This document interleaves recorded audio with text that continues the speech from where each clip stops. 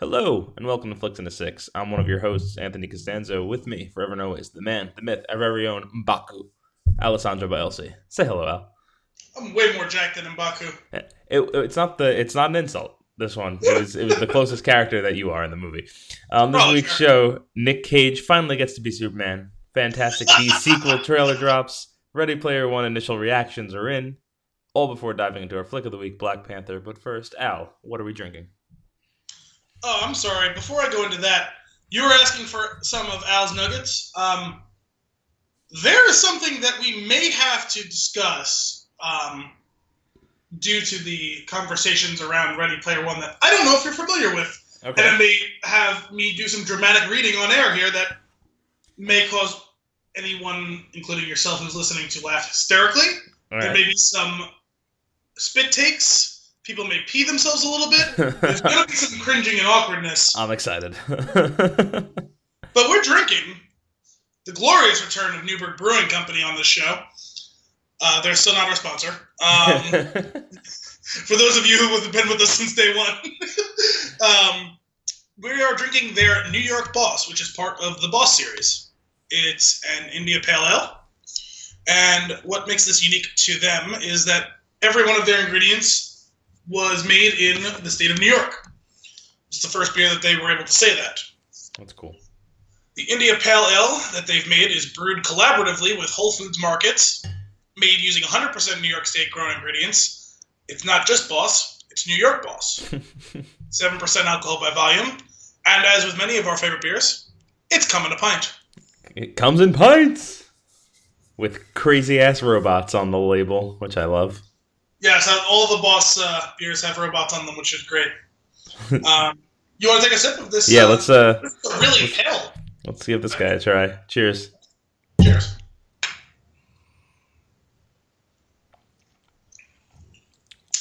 Oh, very mild. Shocker, I like it. Have not been disappointed. It's very hoppy in aroma, but it's much more reserved to the taste. I would agree with that. I also have a little extra blurb about this after some painstaking searching on the internet that I was looking for right before we started the show. The malt they all got from the Germantown Beer Farm, which is somewhere in New York, and they get all their hops from Peterson Hop Farm. Cool. Their yeasts, I believe they all do in-house, which I think is cool when breweries can do that. And as far as the water goes, I'm going to be honest, Newburgh doesn't have great water, but I don't know which water they use. Nice. This is tasty. I like this. Grapefruity a little bit. Is that right? Grapefruit and orange? Yeah. There's definitely some citrus in there. I could smell it when I was pouring it. It might even be... Is that a hint of lemon? I don't know. I smell grapefruit. It's so funny because I don't like grapefruit that much and I despise grapefruit juice. But grapefruit in my beers, I tend to enjoy. Yes. Well, I like grapefruit flavor and aroma. I don't actually like grapefruit in my beers. Because that's like a slice of it or this? No, it's becoming like a thing that some of these like IPAs are using grapefruit itself. Oh, interesting. Which I'm not really a fan of. But like Mosaic hops, I've been in a couple of beers we featured. It's been a couple of beers I've made. Mm-hmm. And I am a fan of those. But I don't know. It's funny.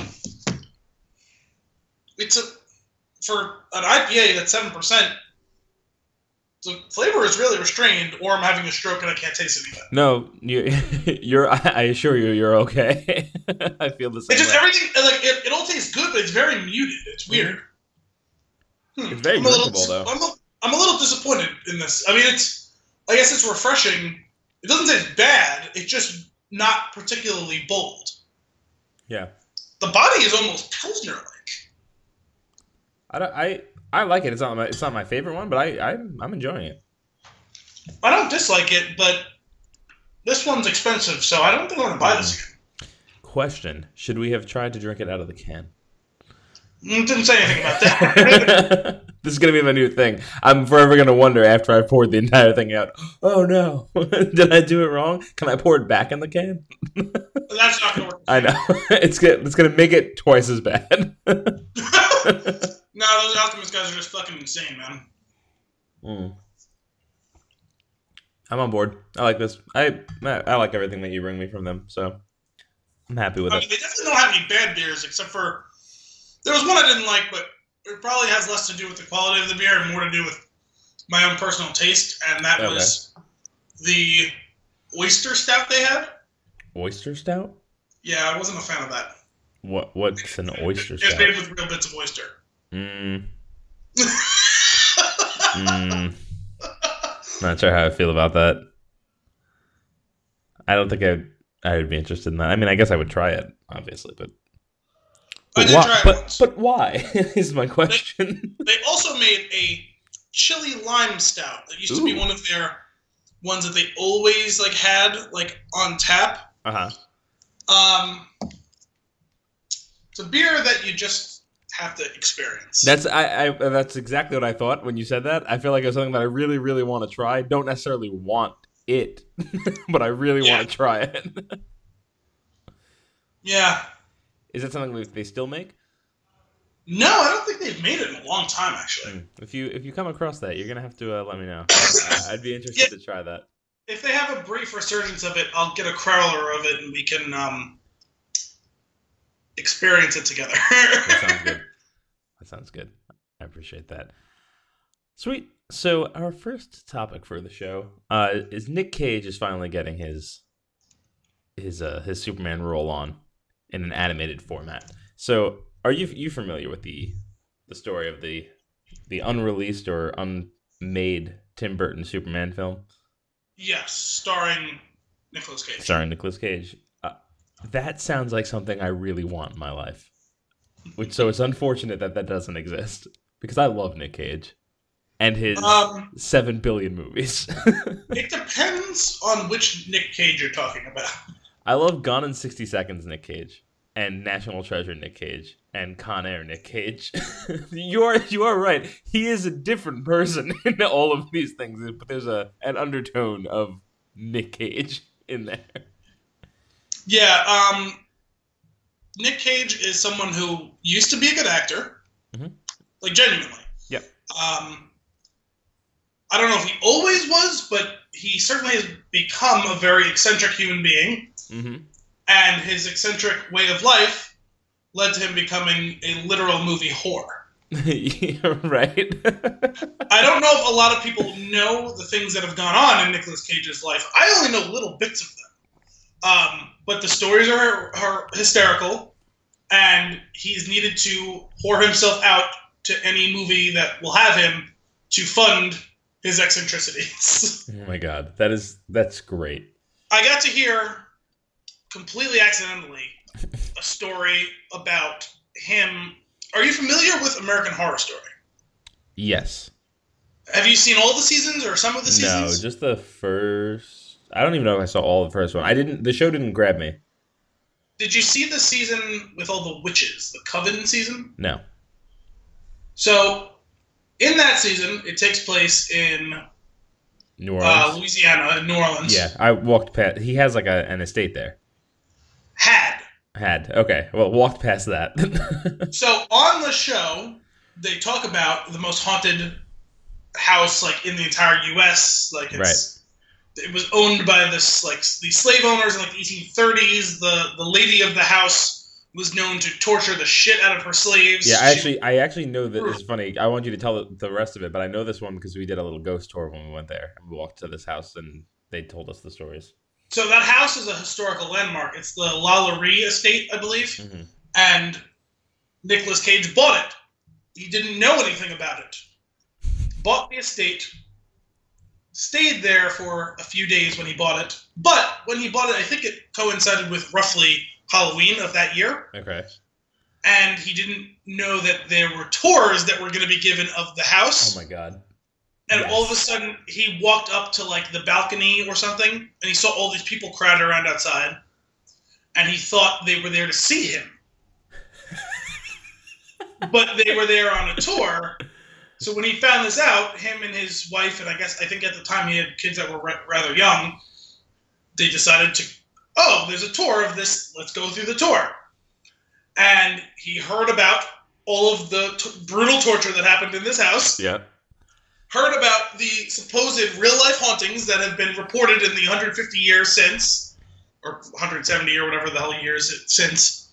And I think he lived there over the course of a long weekend and never entered the house again. Oh my god, that is great. And he spent millions of dollars on this house.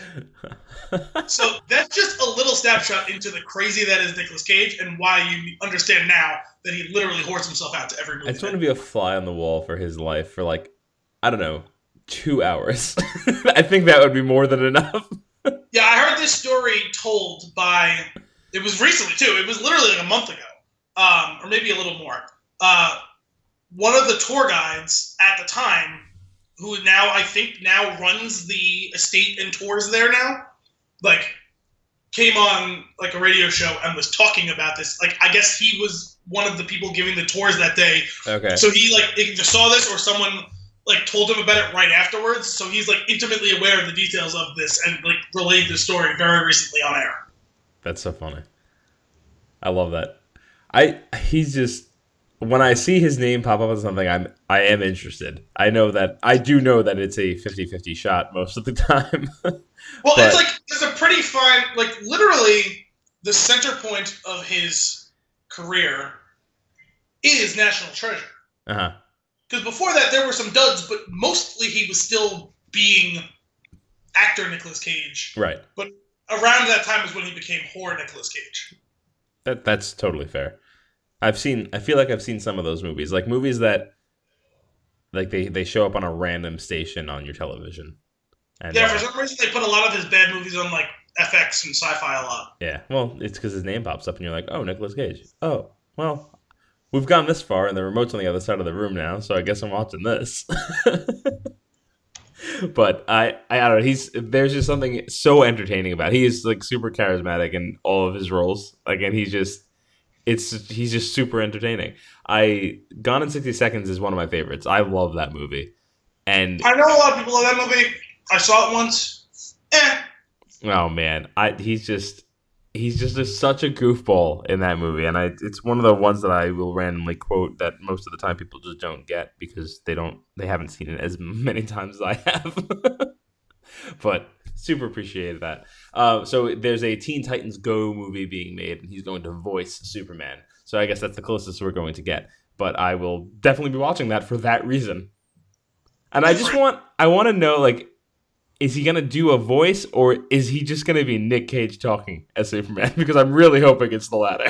I'm going to be really upset if he doesn't do Superman by way of Cameron Poe.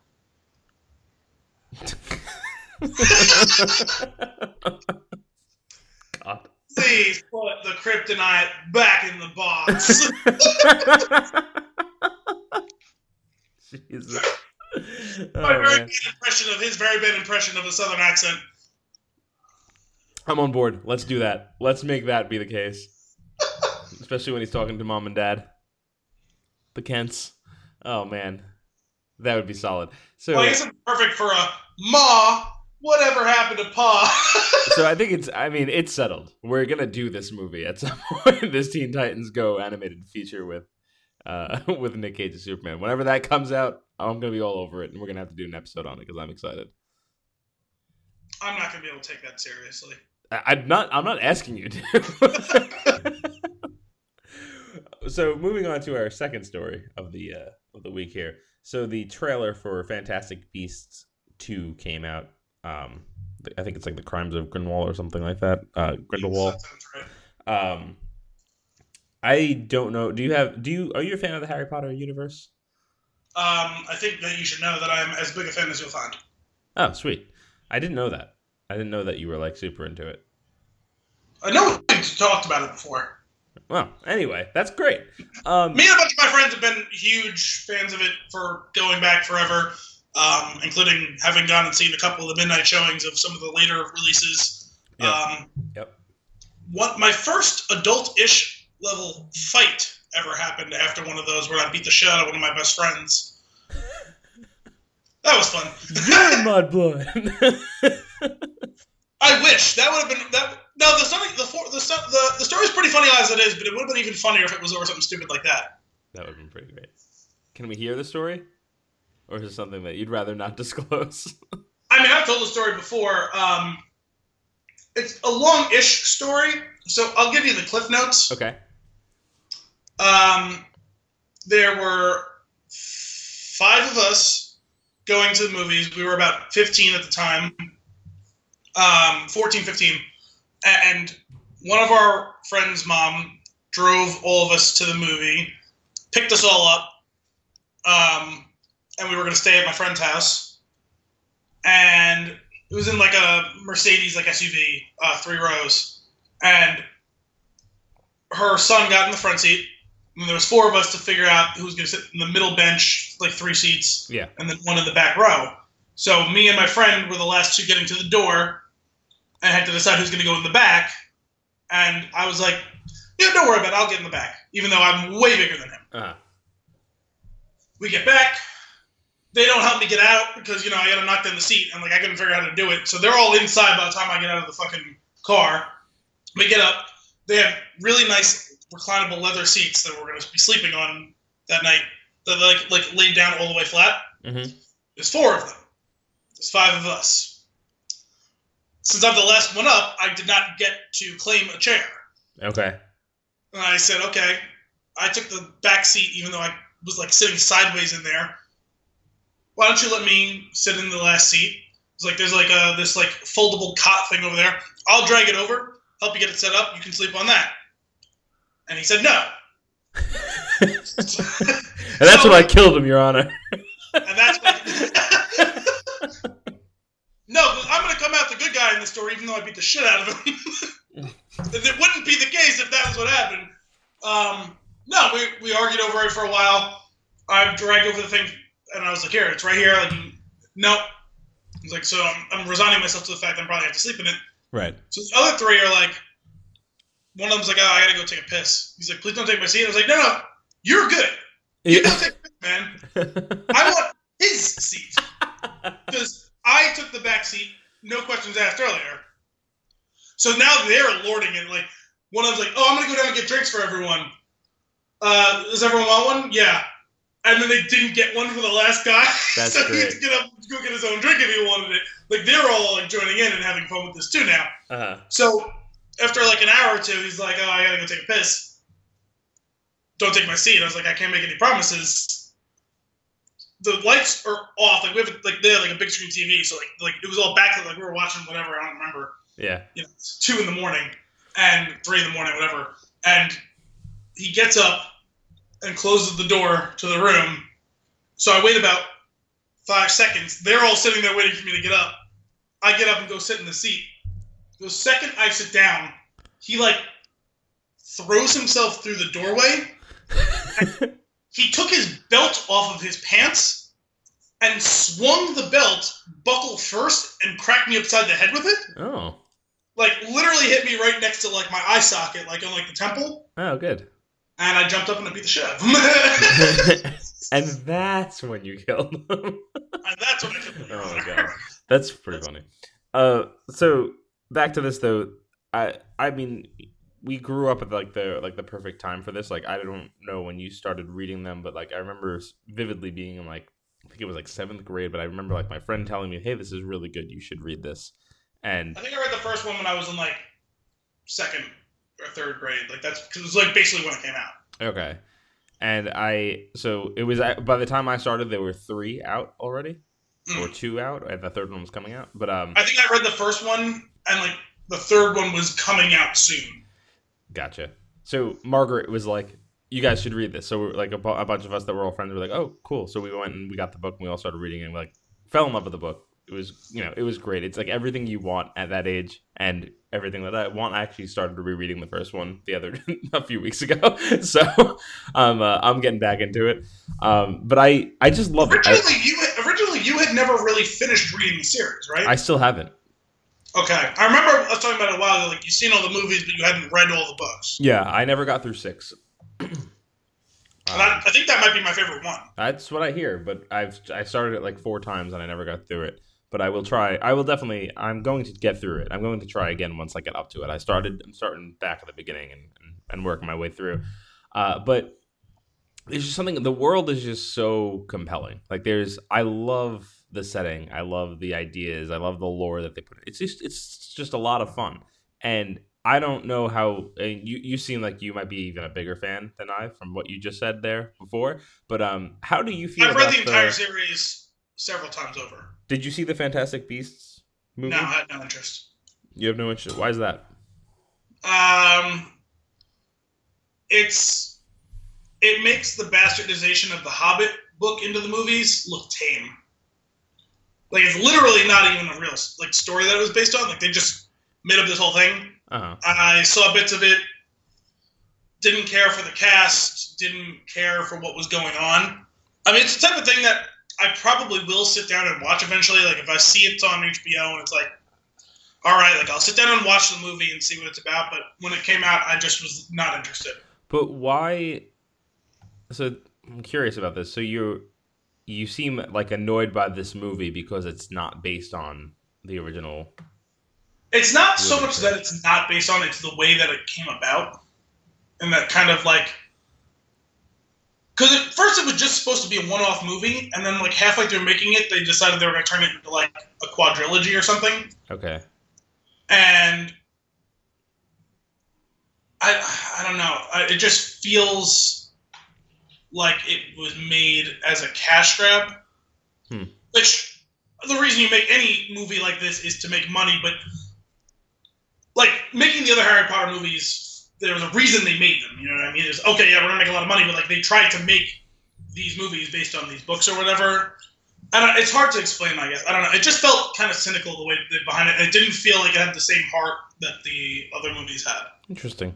So I watched it like a few months back, probably like end of the summer maybe actually, but I really enjoyed it because I was thrown back into this world that I really, really enjoyed with a new set of characters, and I got to experience it from like a different angle. And I thought it was really, I loved it. And I don't know, I didn't look up reviews. I didn't look up how it was received. So this is just purely my experience with the movie. I had a really good time, and I actually thought it was exploration done right. Like I didn't get any more, like you've only ever seen this world on screen through the lens of these characters that you've known for all of these years, especially if you grew up with the books and you worked your way into the movies and you got through all the movies. Now you're seeing it from a different side, and they built it up so much. You know that there's this gigantic world, and I feel like it's a playground that they're in right now, and they're kind of just messing around with it. And I really liked it. Part of it is I've seen extended clips and I've seen like the trailers, whatever. I don't really like the main cast. Like as far as like the way that they fit together, I feel like there's no chemistry in the main cast. Interesting. I didn't feel that way watching it. I wonder if maybe it was. I'd be curious for you to watch it and to report back on how you feel afterwards. Yeah, because it could also be just the marketing material could have been sour, because I know that when I didn't see it in theaters, so I wasn't super interested or like super thrilled to go see it right off the bat. This was one of the movies, like it came up on HBO or something, and I watched it when it was on, and I was like, I'm really enjoying this. And like, but when the night was over, I was like, good night. I love when that happens with a random movie that I haven't been expecting to enjoy. But I'm curious if you'll how you would feel after you watched it. So you have homework.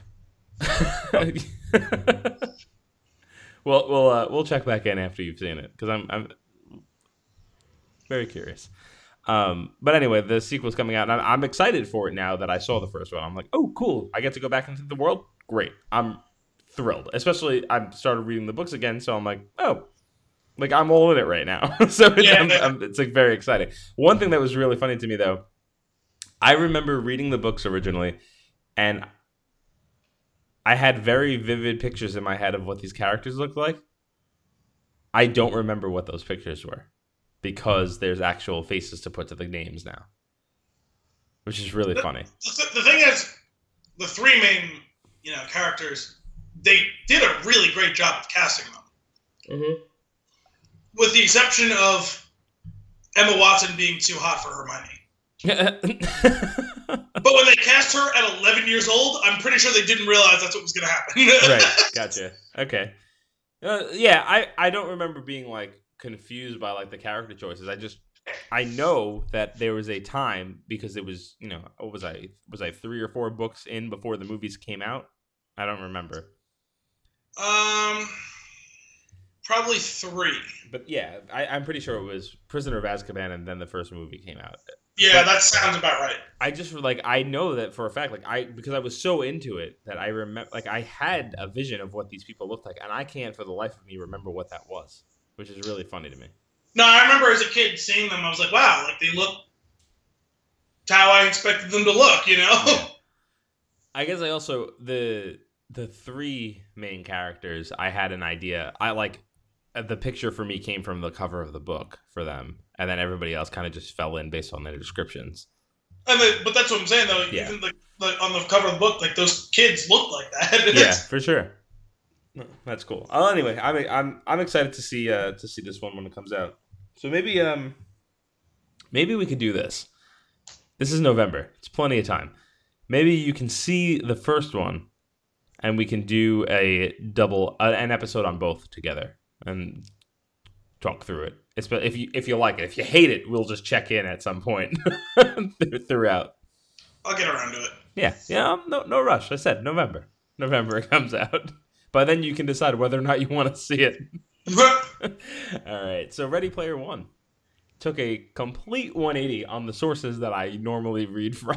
What do you mean? So I have those a Flipboard magazine, like I told you, where I pull in a bunch of stuff for movie news that I usually go through, and then I pull out stuff from there and put it into the Flicks magazine, so that I actually think that you can access it. I haven't checked to see if I have to do anything special to make it public, but if you want to see the stories that we refer to, or that I refer to specifically, there is a Flicks magazine, FLI 6, and nice. Those are the stories. But as we brought up last week, there was some stuff that I was reading that was making me a little bit annoyed, but people were already hating the movie before it even came out, before it was even screened, all this stuff. Right after the first screening of it, I saw a lot of posts and articles about, screening goes terrible, right? But it was a technical difficulty, not the screening itself. And then I hear the reports of folks that have watched it that really enjoyed it and were impressed by what he had done with it. And that excited me. And then I stopped because I don't want any more outside information about this movie. I just want to go and see it and enjoy it for myself. And I read the last thing that I listened to was the review they did on IGN. And there was a little... I read that one tonight. Yeah, there were some complaints about the real world part of it, which is not surprising. What'd you say? Not surprising. If something's going to get left behind, it's going to be that. It's not surprising, but it's also not super in focus on the book either. It's not the point. They do give you enough for you to understand why things are like this, but I guess more of the technical reason on how people are all these people are able to be in this virtual world, but it's not super important to the story, I feel like. Okay. But that I read said, that review as well. It seemed to be mostly pretty positive. Said that the movie was pretty good. Mm-hmm. It did bring up some of the things about how some of the stuff is a little too much with the whole references and this and that. Right. Although in this case, it was still relatively complimentary of all that. Yeah, exactly. Anyway, I'm thrilled. I can't wait to see this. So, but what this is the last thing I had on here on my list. So we can jump into Al's Nuggets because I know Nuggets has something. We have 2 more things on this topic first. Okay, well, but they're part of your Nuggets. No, this is part of the discussion of Ready Player Okay. One. One of them will be a not so flattering review of the movie, or at least a section of it. Is this the one you shared with me earlier? This is the one I shared with you earlier. Okay. A clip from a review of this movie. Where's it from? I believe it was on IO9. Okay. Because what I sent to you was what I saw. Someone clipped it, said this is from the review on, I think it was IO9. And I think they attributed the author. I don't remember who it was. It was a few days ago, so I don't really care. Like a rude orgy participant, Ready Player One insistently rubs itself on you in ways that it thinks will turn you on, whispering, "Talk dirty to me," into your ear constantly, and with increasing insistence. Depending on your kink, the frottage will work at times, but the movie drags when the nostalgia stops for one of its obligatory refractory periods. And, just like a real orgy, Ready Player One is inevitably going to send someone home unsatisfied and depressed. Okay. This person has had some stuff happen in their life. That's Do you recall what I said to you after we briefly discussed that text? Uh-huh. Because you were like, "Oh, that was funny," but like I made mostly positive reviews, and I was like, "I haven't read any at the time. I just saw this, forwarded it, since it was kind of similar to the sentiment that I was trying to describe in last week's episode, just in a different words." With the added comedic value of a possible orgy humble brag. Oh my god. That's funny to me, like really funny. And I just feel like I'm not expecting everybody to like this movie. It seems pretty obvious that everyone won't. Right. Or at least there'll be very varying degrees on how much everyone likes it. So let's go with this. Even with some of the negative feedback that's coming, I am extremely excited to see this, and I'm gonna be very positive going in. And the bar is pretty high for me because I really loved the book. It hit near and dear. So I feel like I will have some decent feedback for folks that are in my boat. See, I wouldn't say that I'm super excited. I'm curious to see how it all shakes out. There's enough here that I should be nearly as interested and excited as you, less the fact that I didn't read the book, unlike you. Sure. But just the general idea of it should be what would generally appeal to me. So agreed. I'm not going to go into it looking to dislike it, but I'm also not super excited for it either. I feel like I'm going in relatively neutral, which probably is for the best. I think so. There's a very real chance that you could like it more than me because of that. Mm-hmm. I can't help myself right now because from the minute that I heard that this movie was being made, I was like in a frenzy. So, so the other thing I wanted to talk about with all of this was I was having a hard time, if you remember last week, there was parts of what I was trying to convey to you about stuff I read that I was just having a hard time putting into words. And I saw something flash up on my Twitter timeline today that I realized that I've read once about a year or so ago. And then I kind of remembered why some of this conversation around the people who dislike it as like the idea of this movie. And there's a pretty loud and not small group of people who really don't like Ernest Cline. Why is that? And this is one of the reasons. I cannot verify. Am I going to be annoyed by this reason? Well, it'll be up to you after I read this. You'll have to bear with me because it's a little bit lengthy. Okay. I think, depending on how angry the overall thing makes you, there's potential for you to laugh some too. Okay. All right. Go for it. It is funny on the surface. So I can't verify 100% whether this is true or not. So apparently before Ernest Cline broke in as an actual author, he wrote a lot of poetry. And something has been making the rounds for a little less than a year now. One of the poems that allegedly he wrote. Okay. It's called Nerd Porn Auteur. I've noticed that there don't seem to be any porno movies that are made for guys like me.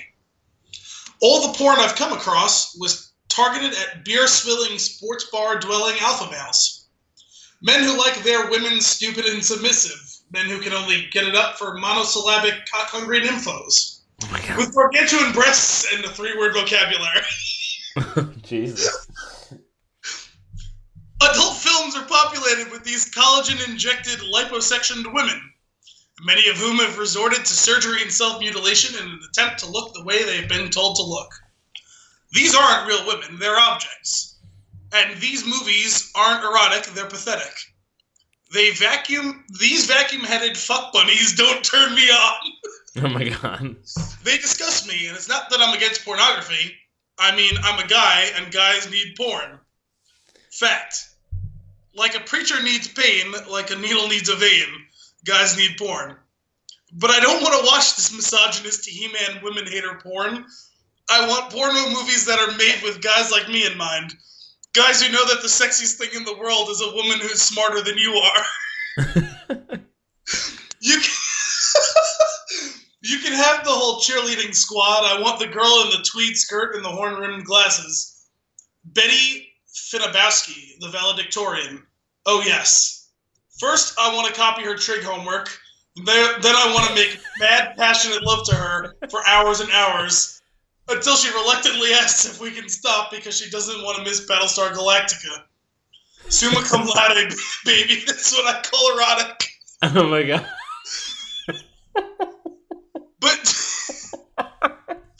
But do you ever see that kind of a woman in a contemporary adult film? No. Which is why I'm going to start writing and directing geek porn. I'll be the quintessential nerd porn auteur. And the women in my porno movies will be the kind that drive nerds like me mad with desire. I'm talking about the girls that used to fuck up the grading curve. The girls in the Latin club. Sorry, Anthony almost just did a spit take and he made me lose control there too. The girls in the Latin club and the National Honor Society. Chicks with weird clothes, braces.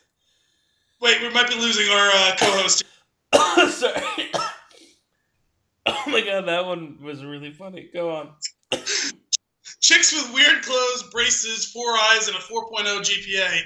Brainy, articulate bookworms with Mensa cards in their purses and chips on their shoulders. My porn starlets will come in all shapes and sizes. My porn starlets will be too busy working on their PhD to go to the gym. Oh my god. That is so funny. Because I'm inclined to believe it was him, but even the people who've posted it... Are you earnest inclined to believe it was him? Yes. Even some of the people who've shared it have said, listen, I don't know if this actually was him or not. Mm-hmm. Because it's allegedly from a time before he actually was published. So here's the thing. I don't care. Even if that's from him, great. Here's the thing. He made a movie that he wants to... Or not a movie, sorry. He wrote a book that he wants to read. In the same vein, Kevin Smith makes movies that he wants to see. And I like where these guys are coming from. So great. It's stop. Just, if it's not for you, it's not for you. You don't have to keep harping on it. And I feel like the internet is obviously we know this. It's so negative all the time. It's just get over it. It's not for you. Just get out of here. Nobody wants you here. Well, so that's the thing is people don't like that lack of inclusivity of it. They don't like some of the undercurrents from something like that poem, and they don't like that the staunchest, and I'm not talking about you, but some of the staunchest adherents to Klein and his writing fit that same mold that's kind of problematic as this faux feminist type of thing. I'm just telling you what I hear people say. I'm not saying what I think or not, because I still don't even know 100% sure whether he wrote this thing. Right. It could be someone emulating his style, trying to make a joke about it, considering he used to write poetry. But I'm just telling you where this hotbed of people having problems with it are coming from. And even to Kevin Smith, I mean, try as he might, he's not been perfect, and he's part of a product of his environment. I actually rewatched Chasing Amy this weekend. Mm-hmm. My least favorite of the View-esque universe, and that movie's problematic. It was made 20 years ago. It doesn't hold up in a lot of the ways they talk about gays. The Jason Lee character is a homophobe. He's not a great dude. Yep. But I mean, ultimately, I think you'd say Kevin Smith wasn't trying to put down gays, especially considering they try and give a three-dimensional portrayal of gays in that movie, considering they weren't treated super well. It's at the same time that Friends used to do a lot of homophobic shit too, but people mostly seem to sweep that under the rug as well. But there's going to be people who are going to have problems with that regardless. People have problems with Blazing Saddles and say it's a racist movie, even though Mel Brooks made the movie with the sole intention of skewering racism. Right. And some people don't see the nuance in that, and I'd say that even though that movie was like 40 years ago, that did a better job than something like Chasing Amy did with as far as representation goes. And no one's perfect as well. But intent matters. Some people place a different value on it than others, but it matters. Sure. Here, I think I'm trying to pinpoint what my problem is with all of this. And that is... It's very hard to pinpoint it because it's a complex, multifaceted issue. But my problem, it's not...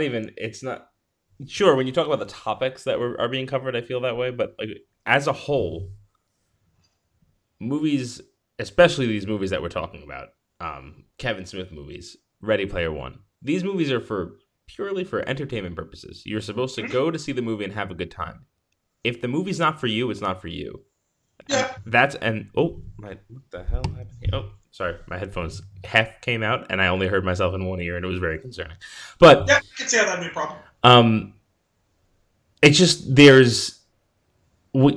write to write a scathing review or like to just be really just down on it. Like I just don't get it because I don't have that in me. Like if I didn't like something, I would just be like, okay, and I would walk away from it. Yeah. I think that's my problem's probably more existential than like whatever their problem is with the movie. It's just like I don't get that mindset where if you hate something, you have to be super vocal about it. You just let it go. Like that's my personality. You touched on it right there. I think without even fully realizing it, the problem is existential, just not in the way that you're thinking about it. Yeah.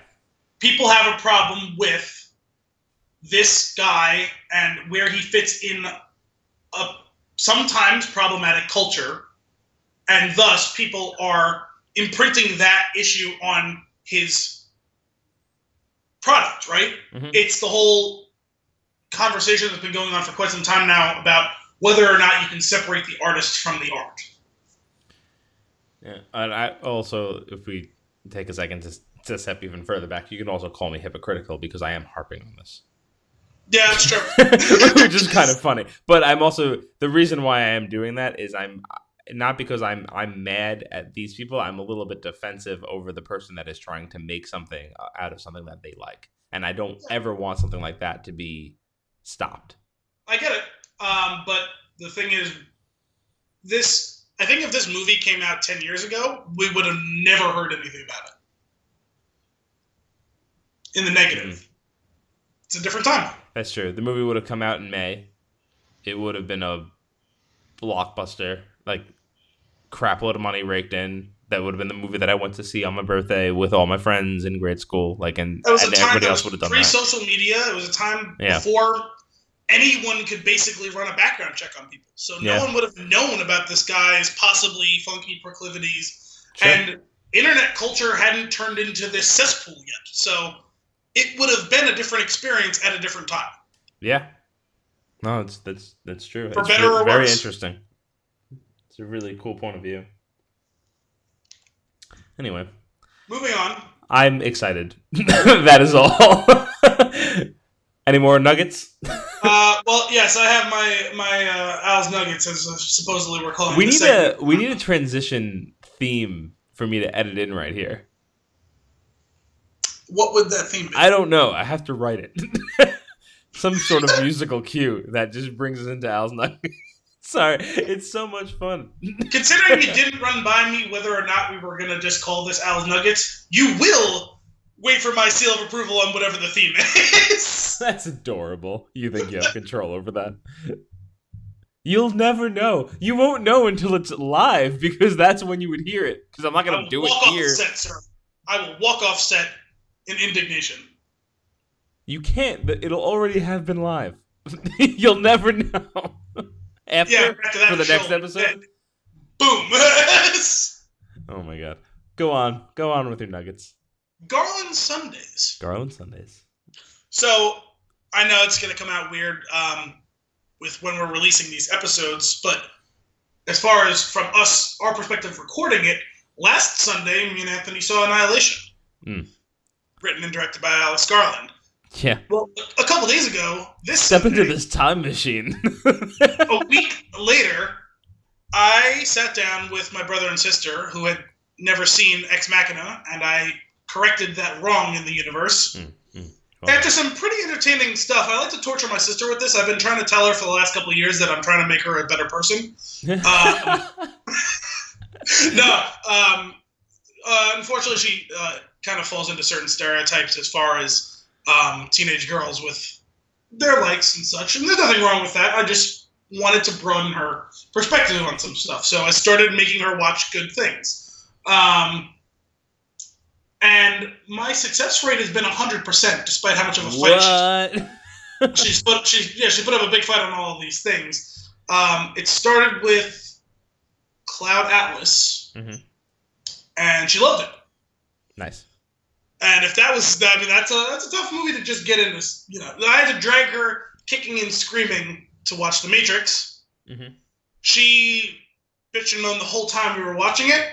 But you want to know what happened? When Neo gets shot at the end, she gasped. She totally bought into it, even though she was complaining the whole time. Right. Although I still haven't got her to sit down and watch the second and third one yet. Not a crime against humanity. Go on. I actually really like those movies. I enjoy them too, but they're not. I know that's an unpopular opinion with a lot of people who are big fans of The Matrix, but grow up, people. I will say I enjoy them. They're nowhere near the caliber of the first one. That's fine, but I do enjoy them. I will talk about them positively like that. I'll watch them again. I own them probably 3 times. That's the thing with the VHS and then the DVD and then the Blu-ray. It's just a whole mess. Go on. So there's been a couple things I've had her watch, but it's been a while since I've made her sit down and watch something with me. But she's back on spring break from school, so I was like, okay, you're going to sit down and watch a movie with me. Because I had just gotten Ex Machina in the mail on Friday. She got back Thursday. Great day to open up a package. Tremendous day. So Friday, I was getting ready to go to work, and I was like, hey, Sunday, if you're not doing anything, I'm going to watch a movie with me. And she's like, what movie? I was like, I'm not telling you. Nice. And she got mad because I knew she was going to when I did that. If I just told her, she's probably going to look it up and spoil it for herself, or she's going to be, I don't want to watch it, it sounds stupid, this and that. Also, I just enjoy torturing her with that. So we went through this whole thing, and she's like, oh, well, why don't you tell me what it is? I was like, don't worry about it, you'll like it. She's like, no, I won't. I was like, have I ever led you astray before? And, she racked her brain for a couple minutes, and then, no. And so then she's like, okay, tell me. I was like, I will give you some hints that aren't really going to be that helpful, but you may actually be able to figure it out eventually. So the first hint I gave her, as I was walking out the door to work Friday, was it stars 2 people who are in Star Wars movies together. Which, there's a million people who've been in Star Wars movies. Right. So I see her Saturday afternoon, because I think she was up late Friday. Well, did you figure out what movie we're watching? No, there's so many people in Star Wars. Okay, fine, I'll help you narrow it down. 2 people in 2 of the 3 new Star Wars movies. She's like, what? I was like, there's been 3 new Star Wars movies in the last couple of years. 2 people who are in the same movie. 2 of them, the 3 that have been released. I'm gone for a little bit. I come back. She goes, is it that movie about Stephen Hawking? I said, nope. That's wrong Star Wars movie. She was in Rogue One. It's not Rogue One. It's episode 7 and 8. Okay, fine. So I see her Sunday morning. You figure out that movie yet? I spent an hour, and I have no idea what movie it is. I was like, what were you doing? Like, if you spent an hour, you definitely should have figured it out by now. Because all you got to do is go on IMDb, click on each actor, see the movies they're in, click on another actor, and see if any of the movies overlap. I like the approach of trying to Google that. Like what did you, like 2 actors in Star Wars and she, other went, movie. In the voice, she went I'm pretty sure she asked Siri. It was like, what movie were two people who were in a Star Wars movie also in, or something like that. Right. She's like, I was reading these obscure articles and interviews to see if someone would casually mention it. I was like, you do this entirely the wrong way. That would be great though if she stumbled upon another movie that we both need to watch. That would have been the icing on the cake. That's true too. So I mean, eventually, I was like trying to narrow it down because like there's a couple of things I could have given her as hints that she would have figured out in like 90 seconds. Mm-hmm. So I was like, okay, there's like literally 3.5 people in this movie. Like, she's like, how's that gonna help me? I was like, click on an actor, see what movies they're in. And I gave her one more hint. I don't remember what it was. And eventually she figured it out. She's like, oh, this looks dumb. I was like, see, there you go. It's like, you're going to sit down and watch the fucking movie. She loved it. That's great. I mean, it surprised me more, though, that she sat through all of Dredd. I didn't think she was going to like that one as much. And, I don't think she liked it as much. But the thing was, we started watching it. Then all of us went and sat down to dinner, had family dinner. And then me and my brother went downstairs to watch the rest of the movie. We were only about 20 minutes in, and she didn't really seem to be paying attention. And she's like, wait, don't start without me. And I was like, good for you. Yeah. You made me so proud. Yeah. No, I was proud. That's awesome. So we'll do an episode soon on Ex Machina, probably, right? Yeah. I'll have to rewatch it. That's definitely lends itself more to an episode than Dredd does. Yeah, agreed. I'll just have to rewatch it. And that movie, definitely. Oh, man, is that movie good. Yeah. So, no, not burying the lead there. We're gonna talk very positively about that movie when that episode comes around. Big time. It's funny rewatching it. I remember seeing Annihilation, and I was like, "This is Ex Machina on steroids." But admittedly, the last time I saw Ex Machina was like literally the week it was released, which is a couple of years ago, and I have not seen it since then. Yeah. And now having rewatched this, I can confirm that it's Ex Machina on steroids. Yeah, so back when we were living in the apartments, that was like probably like a year and a half, 2 years ago, right? That's wow. I think the movie came out in, was it early 2014 or early 2015? Maybe. That sounds right. I remember I was talking to you about it for a while before it came out. Like, I'm pretty sure I picked it up like a couple of months after it came out on Blu-ray, and that's when I saw it. Yeah. That's probably right. Yeah, because I don't think you actually saw it when it came out. I know I didn't. No, I didn't. I definitely didn't see it in theaters. Yeah, April of 2015, so 3 years ago. Wow, damn. Solid flick. Any more nuggets for us? No, that's the extent of the nuggets. I'll add one more nugget from me. Movie Pass check-in. Oh. I went to a different theater to see Black Panther than I normally go to, and Movie Pass still works. Now, here's the question: was it? I mean, it's worth it because I'm already paying. I'm paying the $10 a month, right? So it's totally worth it to use it. However, this movie theater only charges $6 for tickets, and that's pretty great. Nice. So, but Movie Pass still good. So our flick of the week, Black Panther. Finally, after weeks of saying at some point we're going to do this movie when I get to see it, I saw it last night, and Perfect. Drumroll, please. Loved it. It was solid. It was, I mean, very good. I know like we had shared some thoughts a little bit, like you had shared some of your thoughts with me earlier. I don't know. I'm not about to jump in and be like, yeah, it's the best Marvel movie made. No, that's not. I'm fairly certain it won't land there, but I haven't thought back on that. Yeah, I think ultimately my take is the same. It's definitely been overhyped as far as the quality of the movie itself. As far as where it ranks amongst the Marvel movies. Mm-hmm. I don't think it just shoots right to the top of them. But obviously, as far as its achievement from the perspective of making a movie and being successful with it, historic.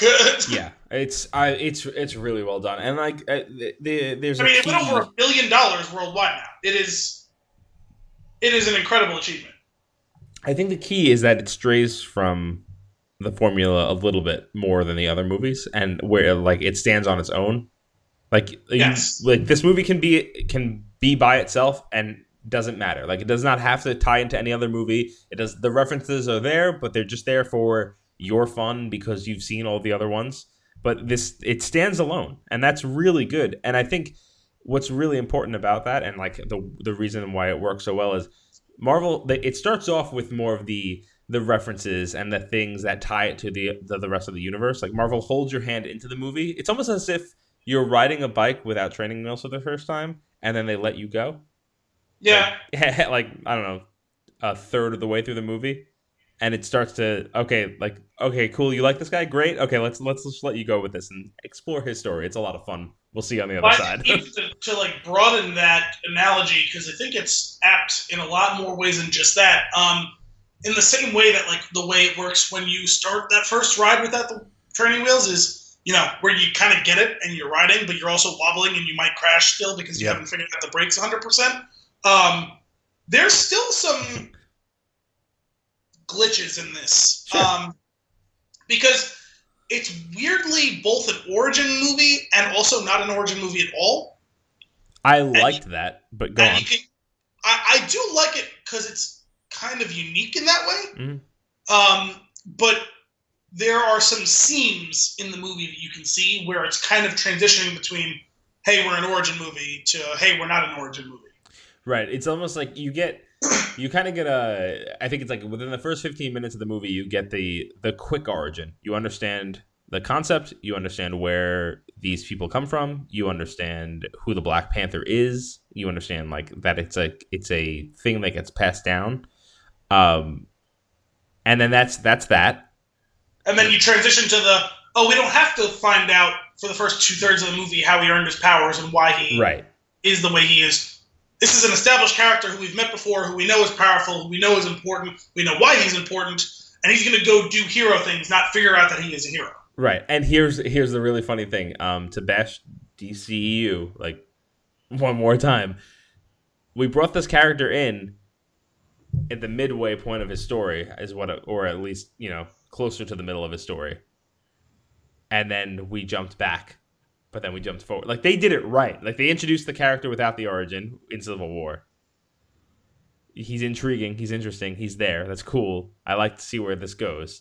And then in this movie, you get a little bit before and you get a little bit after, and it's just really well done. Whereas, basically a more streamlined version of Wonder Woman. Yeah. Yeah. Exactly. Well, Wonder Woman also worked, but unfortunately it was surrounded by garbage. Yeah. No, I agree. I don't mean that to put Wonder Woman down, but I do think it took too much the path of an origin story. Yeah. That's really, honestly, other than the CGI fuckfest at the end of the movie, it's really the only thing that holds it back from, which and it's still a very good movie even in its own right. Mm-hmm. This movie does a better job of casting those shackles off, but that it seems unlikely that Aquaman is going to do the same thing. Right. Yeah, it's funny. Like I said this to you before we started, but like I can't wait to buy this movie. And that's a thing that it happened. I buy a lot of movies. I buy movies that I buy a lot of movies that I kind of like and not even love. That's just but there's times where like I buy a movie and there's times where I pre-order a movie and I'm excited for the first day that it comes out on now it's UHD Blu-ray discs for me. But when that happens, I get really excited. I'll get it that day and I'll probably watch it at some point that day or the next day and like get the drink and the snack and like just like sit down and really enjoy it, And like this one will probably be another one of those. The last one wasn't actually that long ago. It just happened. It was Thor Ragnarok. I just picked it up the day it came out, and I freaking man, do I love that movie! It is so good. Sure is. That is certainly up there on the list as well. But this movie is it's funny because like that movie's really good because it's funny. And it figures out what to do with this character that they've been stumbling with for a few years. And it's just it's almost like the coming of age story for Thor. It's just like really, really good. But then there's this movie, which is this is a good film in a lot of ways. Like there's cool storytelling. There's a really interesting plot concept, which is, it's nothing super unique, but the way that it's handled, I really liked. I don't want to say too much with that before we get into spoilers. I will get into that later. But it's a different emotion that I get from this movie. But I did really enjoy it, and it's going to have the same effect. The next movie that's on that list is Episode 8 comes out, I think, for me next week. So that'll be It's coming out pretty soon. I'll have to get that and watch it a few more times again already. A few hundred more times, yeah. What'd you say? A few hundred more times. Oh, a few hundred more times. Whoa. The pacing of this movie. Thoughts? Of Black Panther? Yeah. Mostly pretty good. I thought it was solid. Yeah. All the way through, because there was with movies like this, there's times where you need a lull. You need to set, like, they started off classic Marvel style. You get a lot of action up front, like a little bit of story, a lot of action, like kind of really that interesting intro that they like to do. Well, actually, it's funny. They also broke from the mold of the start of Marvel movies, because this is the first ever Marvel movie that had a prologue. I actually liked that. Yeah. No, it was good. I think the pacing overall is really, there's like maybe 2 times where it lulls, but it's not enough to be frustrating. No, they also did a good job of pausing for the right amount of time. There was a couple times where they could have tightened it just a little bit, but nothing offensive. Yeah. There's one scene, again, we'll get into this part when there's spoilers, I'll get into specifics, but there is a scene where it stops and it's like it slows down, you're like, but you find out later on, it's like, pay attention to what's happening here because this is going to come back into play. Actually, wait a minute. This movie had 2 prologues.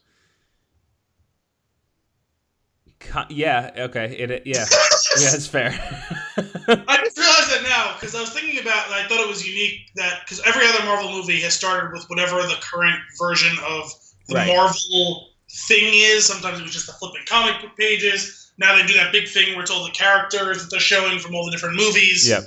But before any of that, this is the first time they ever did something prior to that whole opening, and it was the prologue of the history of Wakanda and how they got the vibranium and all that sort of stuff. With that cool, like, it reminded me of like those. Remember as a little kid, those little iron filings with the magnet. Yeah.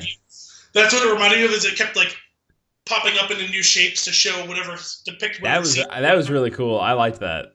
I really liked that they like, okay, let's do something different to start off the movie, and let's do it in a different way. And also, we need to give you a little bit of an exposition dump without boring you. So we'll do this new thing you got to focus on, and it only lasts like 2-3 minutes, so kind of perfect length. Then they do their Marvel opening thing, and then we get another prologue to the story of like actual movie stuff. It's not that little artistic thing anymore. Now it's actual movie. It's a flashback to 20 years ago or something like that. Yeah.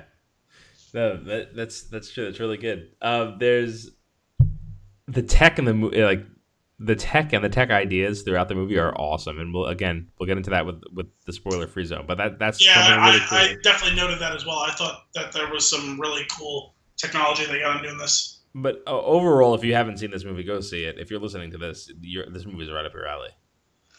I thoroughly enjoyed it. Is there anything that you want to touch on before we get into we just lift the veil so that we don't have to worry about it?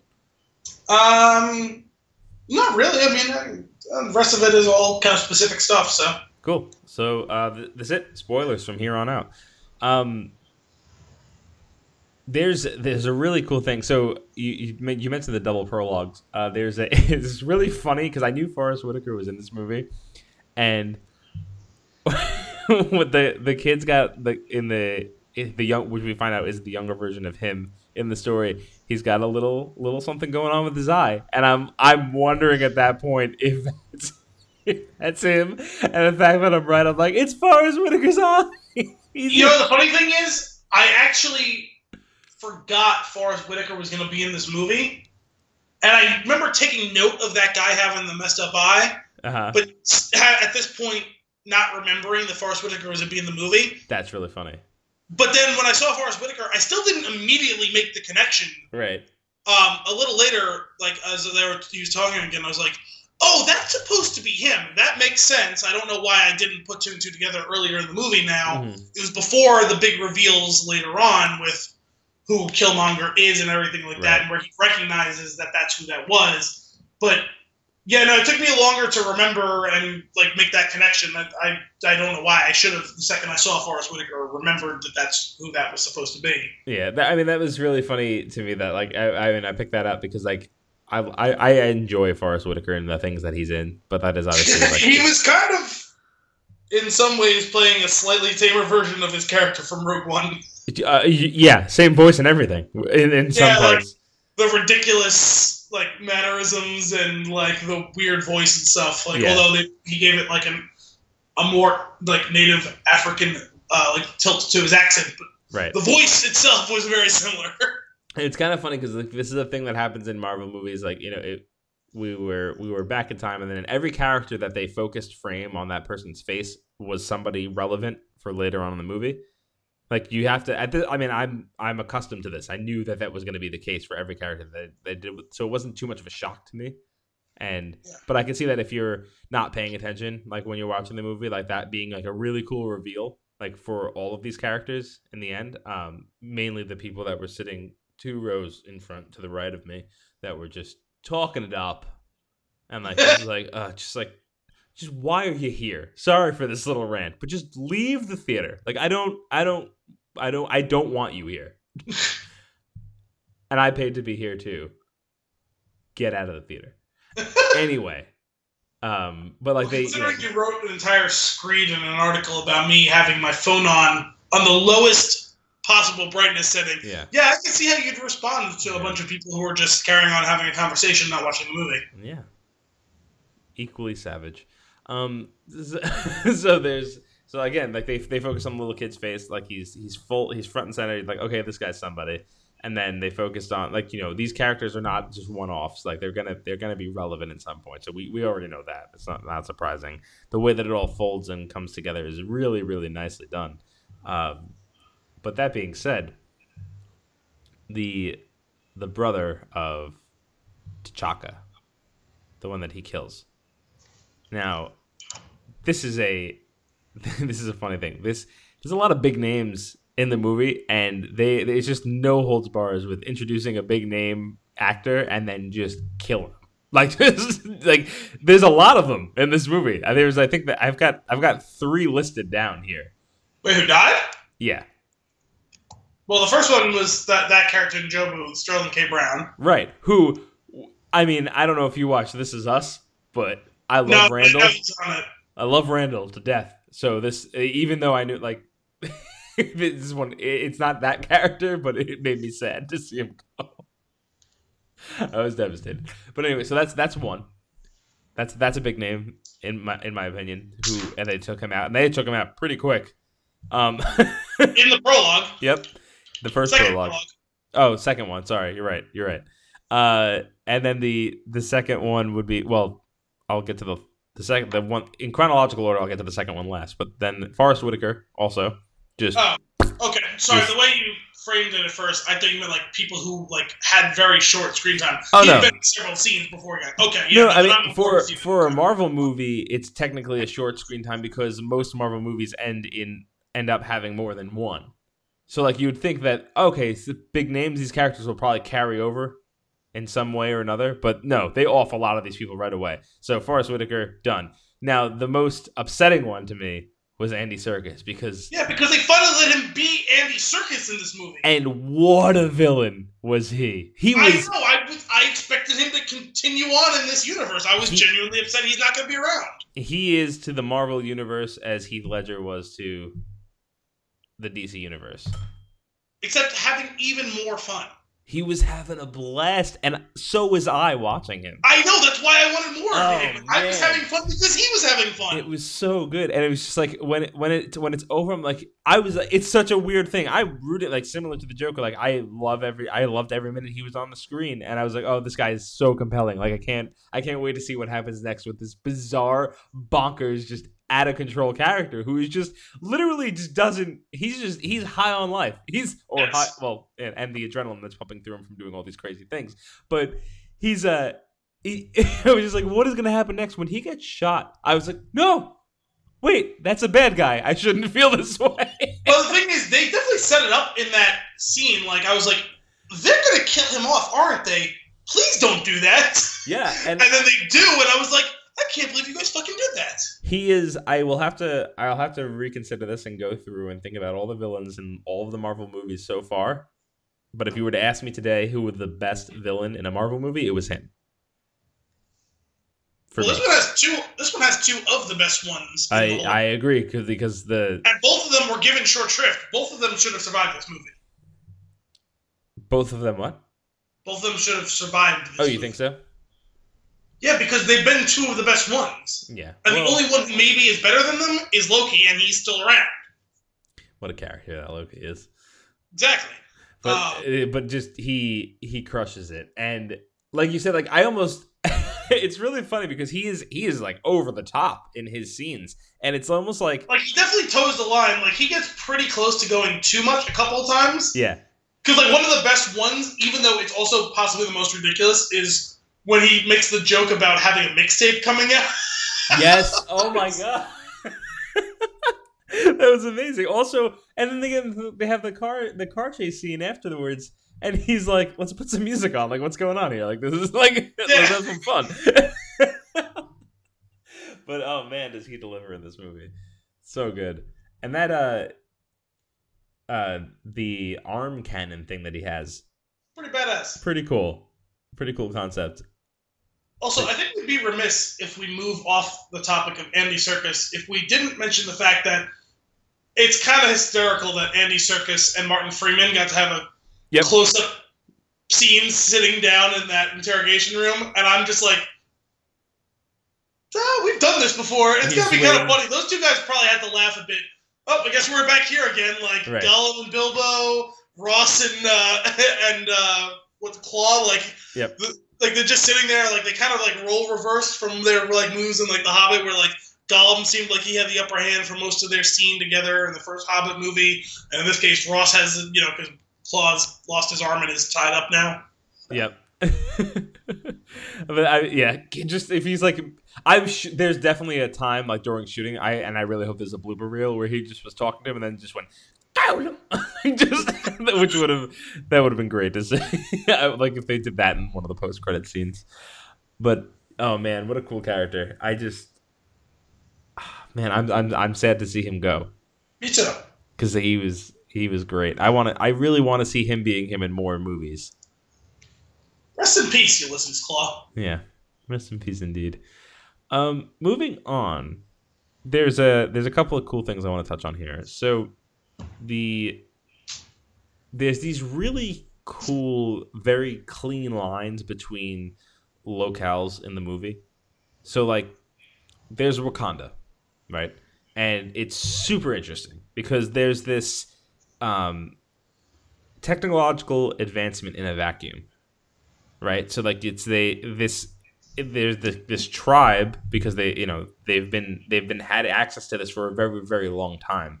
And they've kept it secret. So they've developed with this vibranium, and they've gotten smarter, and they've built these crazy ass tools and stuff. But they held on to their traditions, and I think if you think about it, it probably makes a lot of sense that they were able to do that because they secluded themselves, right?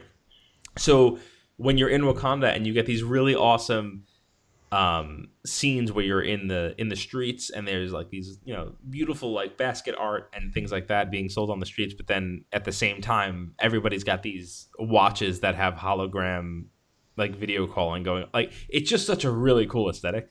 They were basically the Omni tools for Mass Effect. Yeah, and it was awesome. I really like that because there was just something really cool about it because it was very interesting because if you think about it and you think, okay, what would happen if you took a small society and you like threw them forward hundreds of years with advanced technology that nobody else has. So if they developed faster than anybody else, so there's still certain traditions that stuck with them. That's just a really cool concept to me. Yeah. I really like it. It was an interesting blending of the old versus the new, or the old with the new, I guess. Because you get like I said, you get the town, but then you also get their home base kind of area, or obviously we know from the skyline, there's other gigantic buildings. It's not, and nobody's living in poverty. They're just living by traditions. No one's living in poverty, even though they're pretending that everyone's living in poverty. Right, which is also a really funny thing. But I also love that even really he says it like early in the movie when he's flying back, and he says, "No matter how many times I do this, I always love this part." As they get ready to fly through the hologram and see how badass everything is. So cool. So that's one. Like you get like this mysticism about that area. Like this is let me like really think about this place for a while. Like I'd love to get lost in this world for a little bit because it's a really cool thing. Then you get the Korea locale and the set piece that they have there, where you have this bananas casino, which is just very reminiscent of like Rush Hour but on steroids. And then you have the street chases and the tight streets and the crazy cars and like the beautiful lights and the neon, and it's very like there's like a Tokyo Drift aspect to it, like that color palette type thing, and like that was really cool. And then you have London, and in the London scenes, that is like the just modern everyday Marvel time frame London. Yeah, and like to have those three different areas in one movie, it's really cool. Like you're jumping through them, and it's also we had 20 years ago and present day Oakland, right? Yeah. Oh, right. Of course, but like that kind of fell into the similar vibe of the this is the more like standard look that we expect. Yeah. Which I think is important, and then you get it kind of makes the other ones shine a little bit more, which is really cool. So it was just really fun to be in this movie and jump between these places and get just these crazy different aesthetics in the same storyline. Yeah. I really, really enjoyed that. And also the transition between them felt natural too. It didn't feel like we were getting like our head whipped around, like jumping back and forth. And like we spent just the right amount of time in each one. Like it didn't feel like we overstayed our welcome from our non-Wakanda based scenery. But we spent enough time that it felt lived in, kind of like it felt like a part of like the real regular world. Right, and it's funny because I wonder. We talk about that opening scene with the like almost like the metal shavings, like you were talking about, where like they show you the storyline of the origin through this tech that you find out later is something that they use. But you learn it through that, so it almost makes it easier to make those transitions. Yeah, and like it's subtle, and I don't know if it's intentional, but it definitely works. If that's the case. Okay. I think that's really cool. There's another piece of this. So I was thinking about like all these different scenes, and like I had mentioned, the Korea one reminded me of like the color palette for like Tokyo Drift or something like that, with like the crazy neon and like the badass cars and stuff. There's a lot of awesome like movie homages going on throughout this, like things that I really, really enjoy. So I'm gonna rattle a couple of them off. We'll go through them real quick. The Lion King. So when he's on the ancestral plane, there's the music, the visuals. It's very, very much Mufasa talking to Simba, and it's really cool. And I loved that, and so much so that in the scene where after when he's thrown off the waterfall, I just wish that there was a way to work Rafiki in to say the king has returned. Like that would have been standing ovation. Like, I mean, it's Disney, right? Like they could do that if they really wanted to. I suppose that's true. So that would have been really funny. Or if somebody said that and there's just like slight turns of the camera. But that would have been amazing. This isn't Deadpool. Deadpool's not allowed to be a part of. Wait a minute, that's what we missed. I'm sorry, like hiatus here on the rest of the story for now. Did you hear? Apparently, the test screenings for Deadpool 2 were bombing. No. Yes. Oh no. I just saw that yesterday. That's terrible. I knew. See, I told you before when we did our pre-show. I told you. I feel like there was something I saw yesterday. That was the one. And I don't remember what it was. That's what it was. Uh-oh. There's only a couple of them, and it's unverified at this time. Like the sources I saw this from were not the ones I'm typically used to giving credence to. There's people claiming they were in the test screenings and that it was bombing with the audience. Although, admittedly, it's a very small sample size, and sometimes those things, there'll be one or two where it bombs with, but it'll be like successful across the board with the rest of them. So, but that's a little bit worrisome. Interesting. Yeah, we'll have to keep a close eye on that, especially as more screenings, interviews or previews come out. So other movie nods. Like I had mentioned the Tokyo Drift thing because of the color palette. Like it really reminds me of that. It also reminds me of Need for Speed Carbon. I don't know if you ever played that game, but it's just the crazy car chase and the just like the visceral scenery. Like it just reminded me of that. And on They did top some of cool that, stuff in that. They did some cool stuff in that car chase. I really liked that tech where the sister, was it Sherry, was able to like hop in the driver's seat. yes, that was cool. There, and he's just up on top of the car and shit like that. Like that was pretty cool. It was awesome. So, but you tie that into like the crazy car chase, which was very Bad Boys 2, like all the nonsense going on like while they're driving through, and then the comedy of Bad Boys 2 as well. Like I feel like it might not be intentional, but it feels like a nod to like that type of movie and that type of thing. Two things that happened in there that blew my mind that I just thought were great. One, when I'm going to call her Michonne because I don't know her character's name in the movie. Is it Okoye? What is it? Okoye? That sounds right. Yeah, no. Character, yeah. Oh, yeah. Let me look at it. Yeah, that's right. Koye.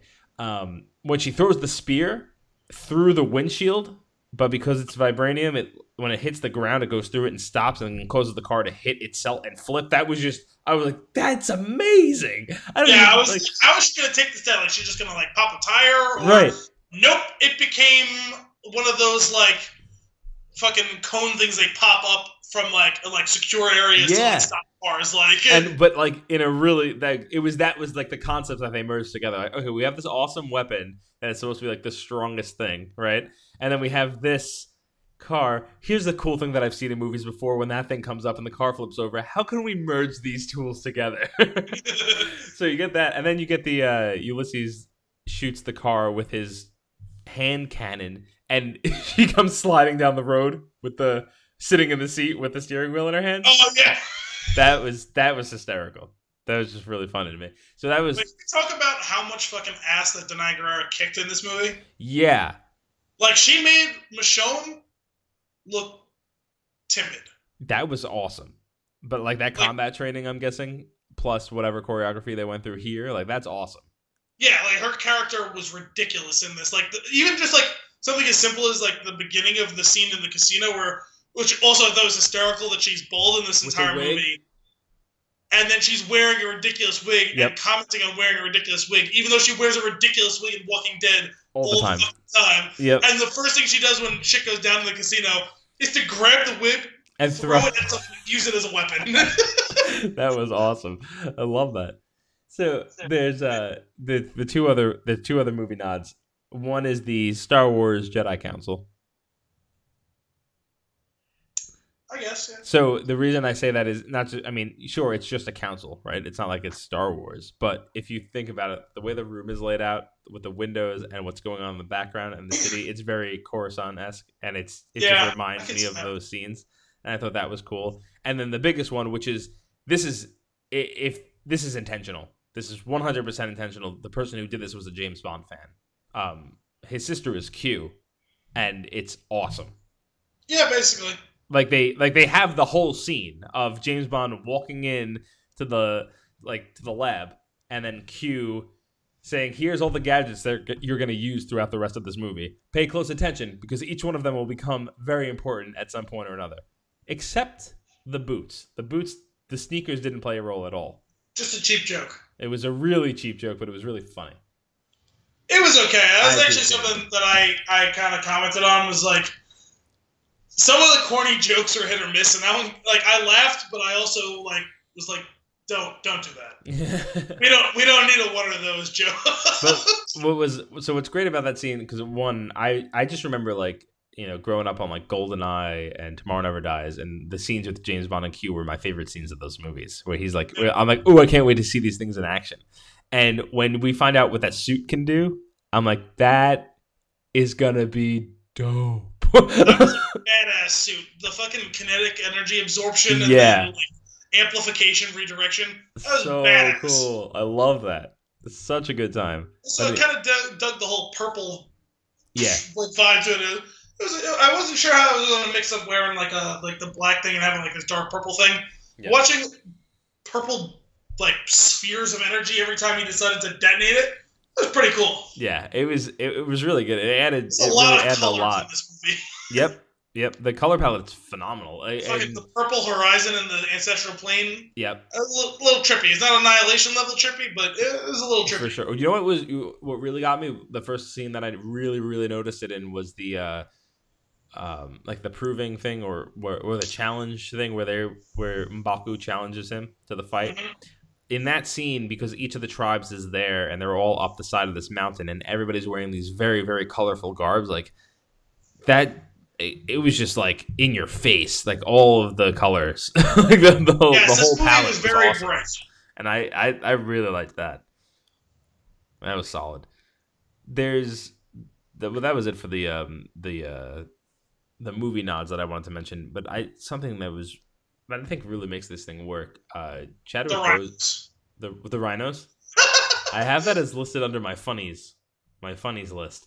The rhino was really funny because rhinos in all caps. This was where what I was mentioning earlier, where there was a scene where there was a lull, but it ends up being like, hey, just pay a little bit of attention because this is going to come up later. Because I knew before it happened, I knew what was happening, and I was like, "Oh, good God, the rhinos are coming!" When he took the horn off of his belt, I was like, "No, not the rhinos." Did not expect them to have crazy ass armor on, but those rhinos were fucking ridiculous. That was really cool. Also, speaking of movie nods, that whole scene played out in a more frenetic version of like the Battle of Pelennor and like the Lord of the Rings. Yeah.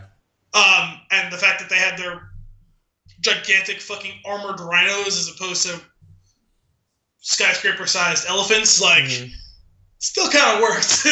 Yeah, for sure. It was, it was a lot of fun. So, Chadwick Boseman. Go on. He pulls off the whole I'm a king thing really well in this movie. Like, I believe it. Yeah. I think he plays the character. I don't see you picking a better person to play this role. I really enjoyed it. The voice annoyed me slightly at times. Why is that? I don't know. Because I really only felt like his annoyed me, not really anyone else. Oh, interesting. But also they had him do it a lot, so that's probably also why.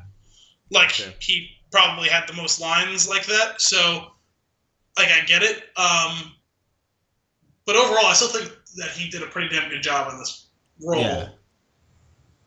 And it's a physical role. Like, they required him to do a lot of things like, like Tony Stark, it's not really Robert Downey Jr. doing a lot of action scenes. It's just usually his face and then CGI suit. Right. And there's plenty of CGI suit in this as well, but he also had 2 extended fight scenes where he was wearing like a loincloth. So, and admittedly, I'm sure they used stunt doubles and stuff like that, but it still also has to be him. Right. Right, but yeah, he pulls it off, and he does a great job. I love when you're able to attach a character to the actor like that quickly. Like, I see this guy, I'm like, oh, this is Black Panther. And I know that can hurt you a little bit in your career. He's played a bunch of iconic roles. Yeah, like let me see. Let me take a quick gander. He's played James Brown, Thurgood Marshall, Jackie Robinson. Like, that's some pretty. That's awesome. Some pretty big-time people he's played. Oh, okay, right, in 42. Oh, and I saw Get On Up. I just didn't know that was him. That's great. Understandable, because they transformed him pretty well in that movie. Oh, yeah. Yeah, that was solid.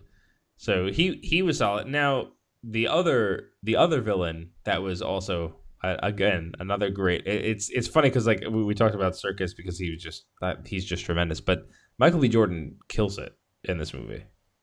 Yeah, it's funny because I kept hearing people say that like a ton before like the movie came out. Like, oh my gosh, he's great. This villain's so great. And I agree with all those things. While at the same time, also, he really did not get much screen time. No, he didn't. But he had, like, considering how much people were raving about him, it's astonishing how little screen time they gave him. Like, that's, I think, one of the main flaws of this movie is he was a villain I wanted to see more of. Like he was compelling, whether you agree or disagree with his, his plan and his politics or whatever. And it was somewhat sympathetic, obviously, even though he's trying to do something that is more or less well-intentioned in a deranged way. Right. But I feel like it's honestly, unfortunately, a failing of this movie. He needed more screen time.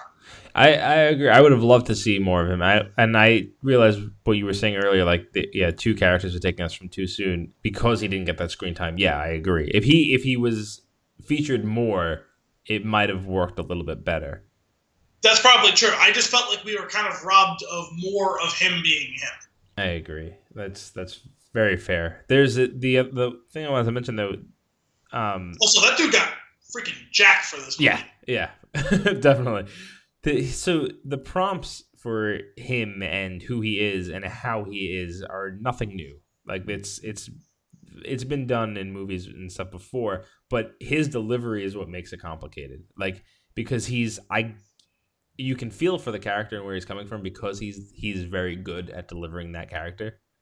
So like, I think what part of what made him unique was delivering barely constrained rage at nearly every moment he's on screen without feeling like it was overdone.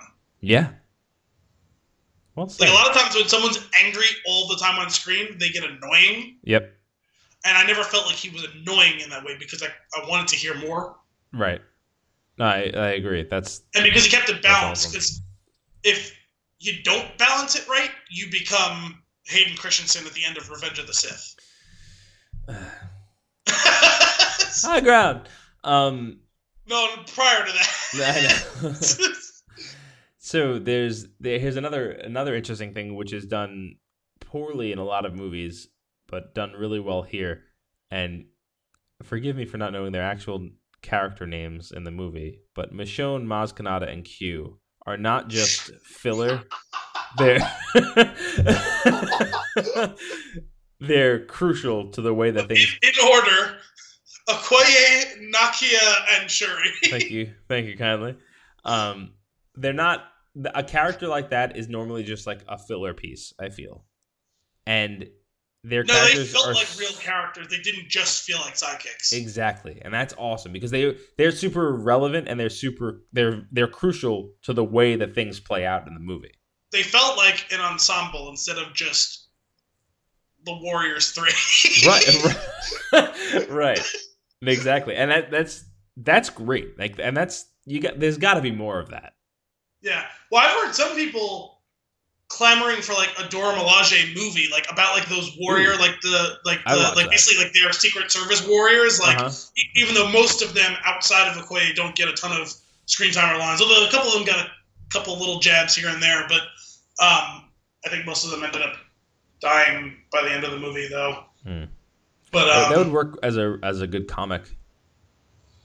Yeah, I think that would work in like a smaller medium because I don't think there's enough there for it to be like its own standalone movie per se. Right. It's the type of thing that either you give them more screen time next time around, or like you could do like a Marvel Netflix show on them or something like that. Yeah, that would be cool. The good guys in this movie are flawed, and I like that. And they're flawed just because of basically because of the kings prior to them, and like they follow the king, they follow the royalty, like, you know, very strictly. Good people doing the best thing that they could with a flawed premise. Right, and I love that all of nothing's black and white. Like everything's like, okay, yeah, but it's a little complicated. Like there was only like 2 white actors in the whole movie. Oh god. Well done. Speaking of which, I love me some Martin Freeman. He was good. They used him just the right amount. Yep, I wholeheartedly agree. But also make him out to be like this cool little badass hero with the whole like, I'm gonna stay in this thing even if this thing breaks through and kills me, because I understand how serious the situation is. That way, right? What's that? He finally earned their respect that way. Yeah. I did think it was kind of funny, like you were saying, like a nod to the larger universe when they bring him in with the spinal injury, and Shuri says, "You brought me another broken white boy to fix," and it's like, that's right. Where is the Winter Soldier? Where is he hiding out? Yep, that's great, and then that was a solid after credit scene. Yeah, I wish they had given us a little more with that. I don't, just because it's just meant to be a tease, which I Not appreciate. a lot more, just a little bit. Like see somebody else, see Cap or something. Yeah, I honestly don't. There's probably no reason for him to not be there because he's in hiding as well. Right. Yeah. No. Maybe just 30 more seconds of the chit chat. What if they were having that little chat and then Cap comes on screen? It's like, we gotta go. Okay. I mean, it's happening, right? It's in a couple of months. Yeah. That would have been pretty cool. I'm sure they have their which is interesting. I mean, I think ultimately I agreed with them not using an Infinity Stone in this one. Yeah. In fact, I wasn't expecting there to be one, even though I knew there was a possibility for it. Mm-hmm. And I think ultimately I'm glad because it did allow them to have that distance from what's going on, even though the events of this are very real to like impact. Because if anyone who's seen the trailers for Infinity War, there's going to be a lot of stuff happening in Wakanda. A lot of those characters we are introduced to in this movie have been in those trailers. Mm-hmm. Like we're going to see more of Okoye kicking ass in this movie. Like, I'm so excited. It's going to be good. Speaking of kicking ass, the choreography in this movie is awesome. Yeah. The fight scenes, like we talked about the big battle on the hill, but the challenge fight in the water and using the water as part of it. Yeah, like that was cool. I really like. At first I was like, this is annoying. Like why are you sitting in water? Oh, to make this scene really cool when they start fighting. Got it. which was well done. But so I do feel bad. I kind of busted us out of what we were talking about. And there was one more point I wanted to make about the whole thing before I made the black and white joke. Part of what made it work, the whole idea, like you were saying about not everything being black and white, is they gave you a sympathetic villain and they gave you good guys who are conflicted or even possibly doing the wrong thing. Right. Where this is one of those movies where people always talk about it, but it's hard to actually execute, where one of the reasons Killmonger works is he is the protagonist of his own story. Mm-hmm. Right? A lot of times the villain is someone who is the antagonist of the protagonist. This is almost a movie with dual protagonists. We're just given kind of 55-45 on Black Panther's side. Yeah, they gave you the Zangief monologue from Wreck-It Ralph. Just because you are a bad guy doesn't mean you are a bad guy. Didn't see the movie. It went over my head. Oh, no. It's so good. You didn't see Wreck-It Ralph? No. Please go see it. Aren't they doing a sequel to that, too? Yes, and it's going to be great. Oh, man, that movie is fantastic. We need to do that. We'll see. You will like that movie. You will definitely like that movie. It feels like the animated version of Ready Player One. Okay. I don't see what the problem is there. No, I'm not saying is it a positive or negative, just making an observation. Fair. Maybe that's why I liked it. That movie's great. But they have like a little all of the villains are in like it's almost like an AA meeting, but it's a group therapy meeting. And Zangief from Street Fighter says, just because you're a bad guy doesn't mean you are a bad guy. But I love that movie. Anyway, a couple of funny things that I have listed here. One, W'Kabi's heavy breathing. So in the scenes where they have their arms crossed and they're breathing, but they're doing a little bit of a bounce. He's got this robe around him, and it just looks absurd every time the camera cuts to him. And it was Kim pointed it out, and it's hysterical.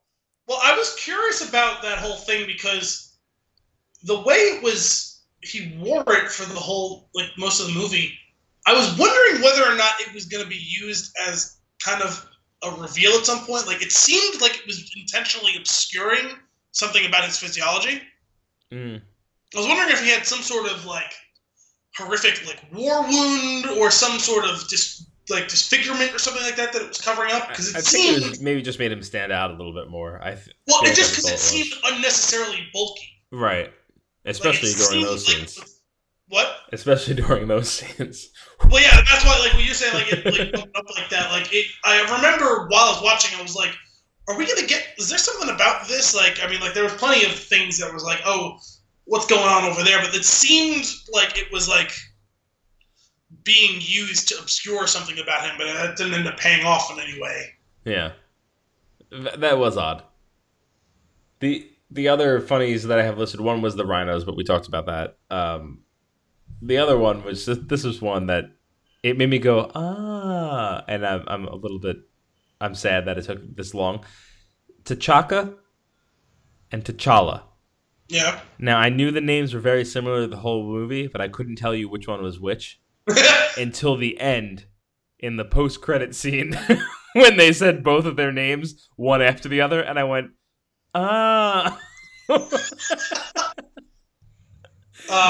Wasn't proud of that. Yeah, that's not great.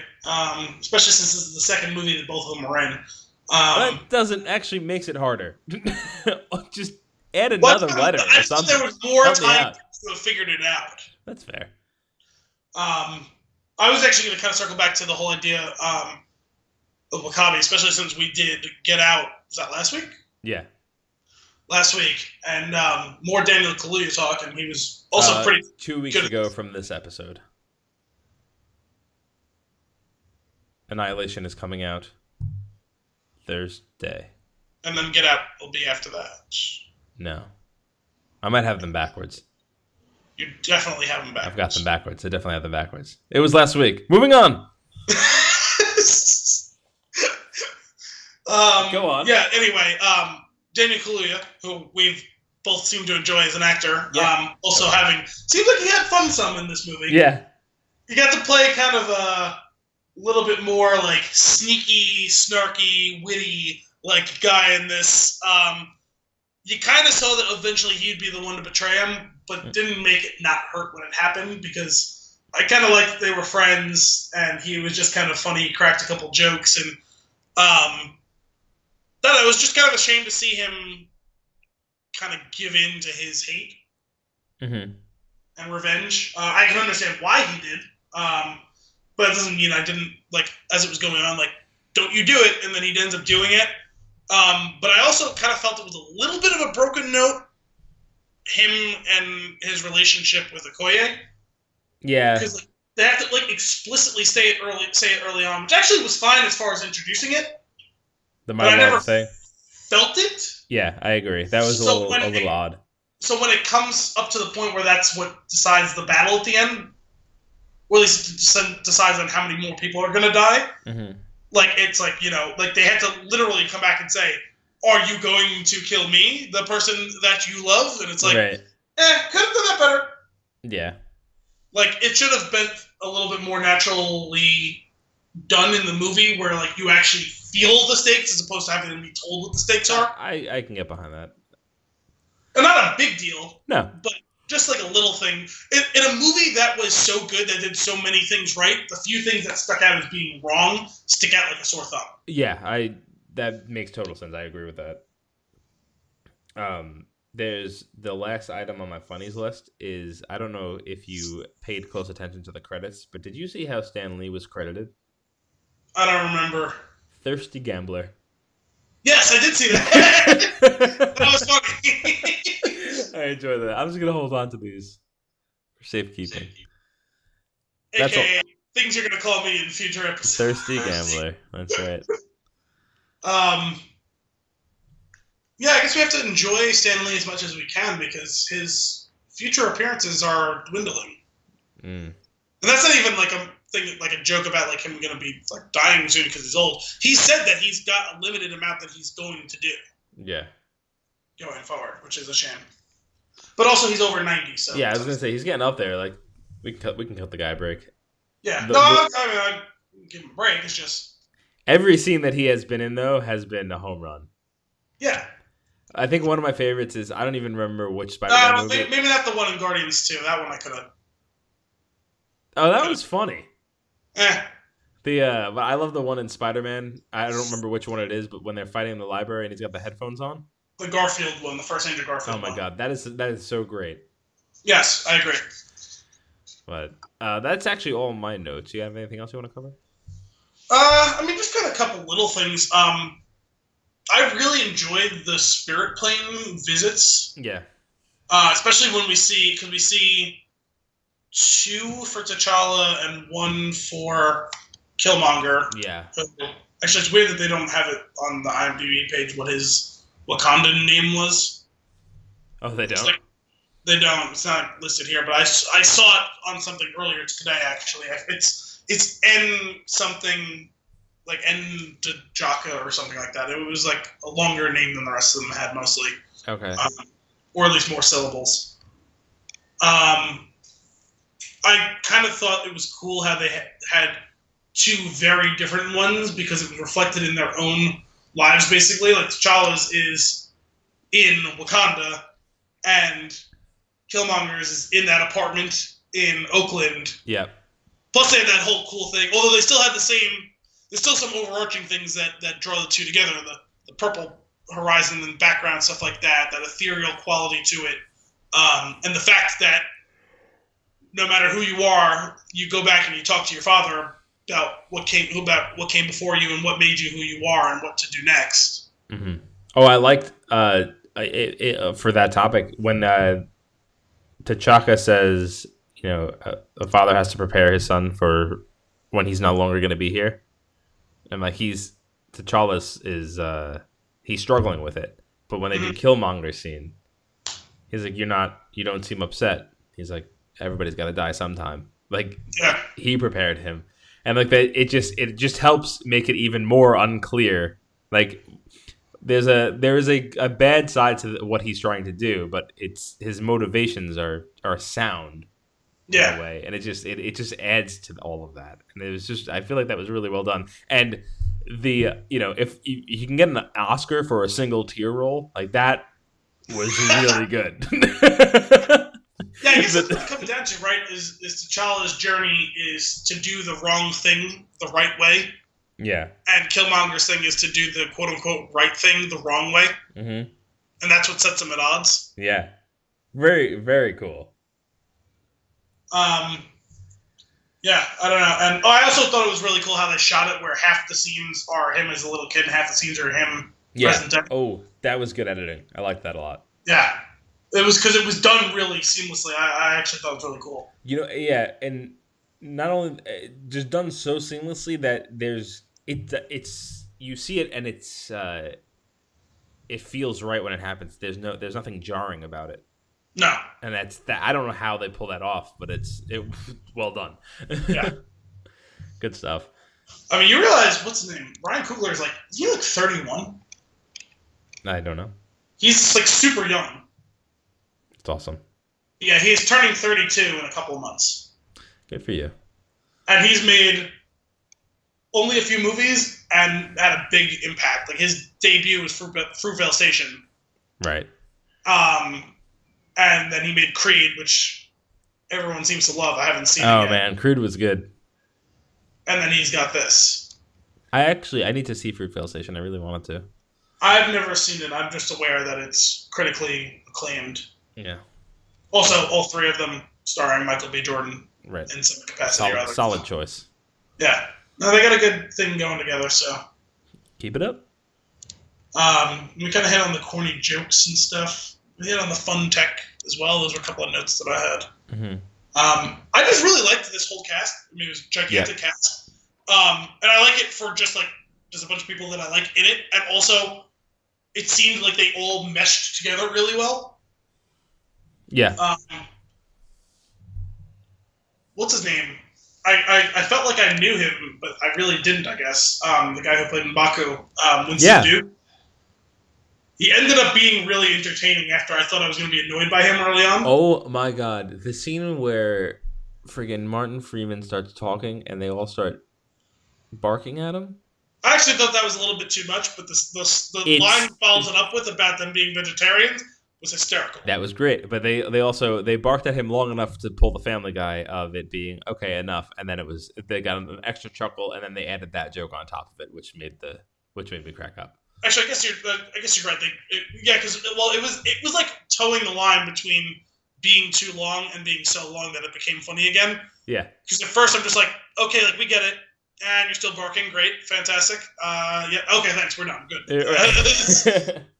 That was funny. But the vegetarian line. So stupid. But yeah, I think that's it. I really liked the cast, and Yeah. there's just like a lot of like nuts and bolts to this that I enjoyed. Like there's a bunch of cool fight scenes that thankfully aren't all like repetitive of each other, but they're still like there's something a little bit new like in each scene that they did like with the action stuff, but still all recognizable as being the same movie. Although ultimately, I guess the very final battle between the two of them left a little bit to be desired. Yeah, that was at that point I was kind of done with the fighting. Well, that's probably true to a certain extent as well, but I thought that it was all very well executed prior to that. Yeah. I mean, there was a couple of little CGI glitches here and there because they had to get effects heavy, and also they were trying to blend effects with real looking locations as opposed to like the end of Wonder Woman where everything was just on fire. Right. I'm never going to let that go. You know, it's a big flaw in a good movie. Yeah. The one of my favorites though was at the end when Martin Freeman's character flies the plane through the other plane, like as the final feat, and I was like, "Ooh, that!" And like, and then he crashed to the ground, like in the little thing, because the thing just dropped out underneath him. That was just a really cool sequence overall, where she explains to him like what to do to break the chains, and then he guns it, blows it up, and it just plops down, like game over. And it was just really cool, really well done. Sweet. Solid movie. Can't wait to watch it again. Yep. It was very entertaining. It was also the type of thing where there was so much going on that I'm sure I'll pick up on a bunch of little things when I see it again. 100%. Awesome. Well, that's it for episode 38 of Flicks in a Six. We hope you enjoyed it. If you want to keep the conversation going, I'm at AEJ Costanzo on Twitter and Instagram, and Al is at AlessandroB1187. Check back in next week for more movie and beer goodness. And until then, cheers.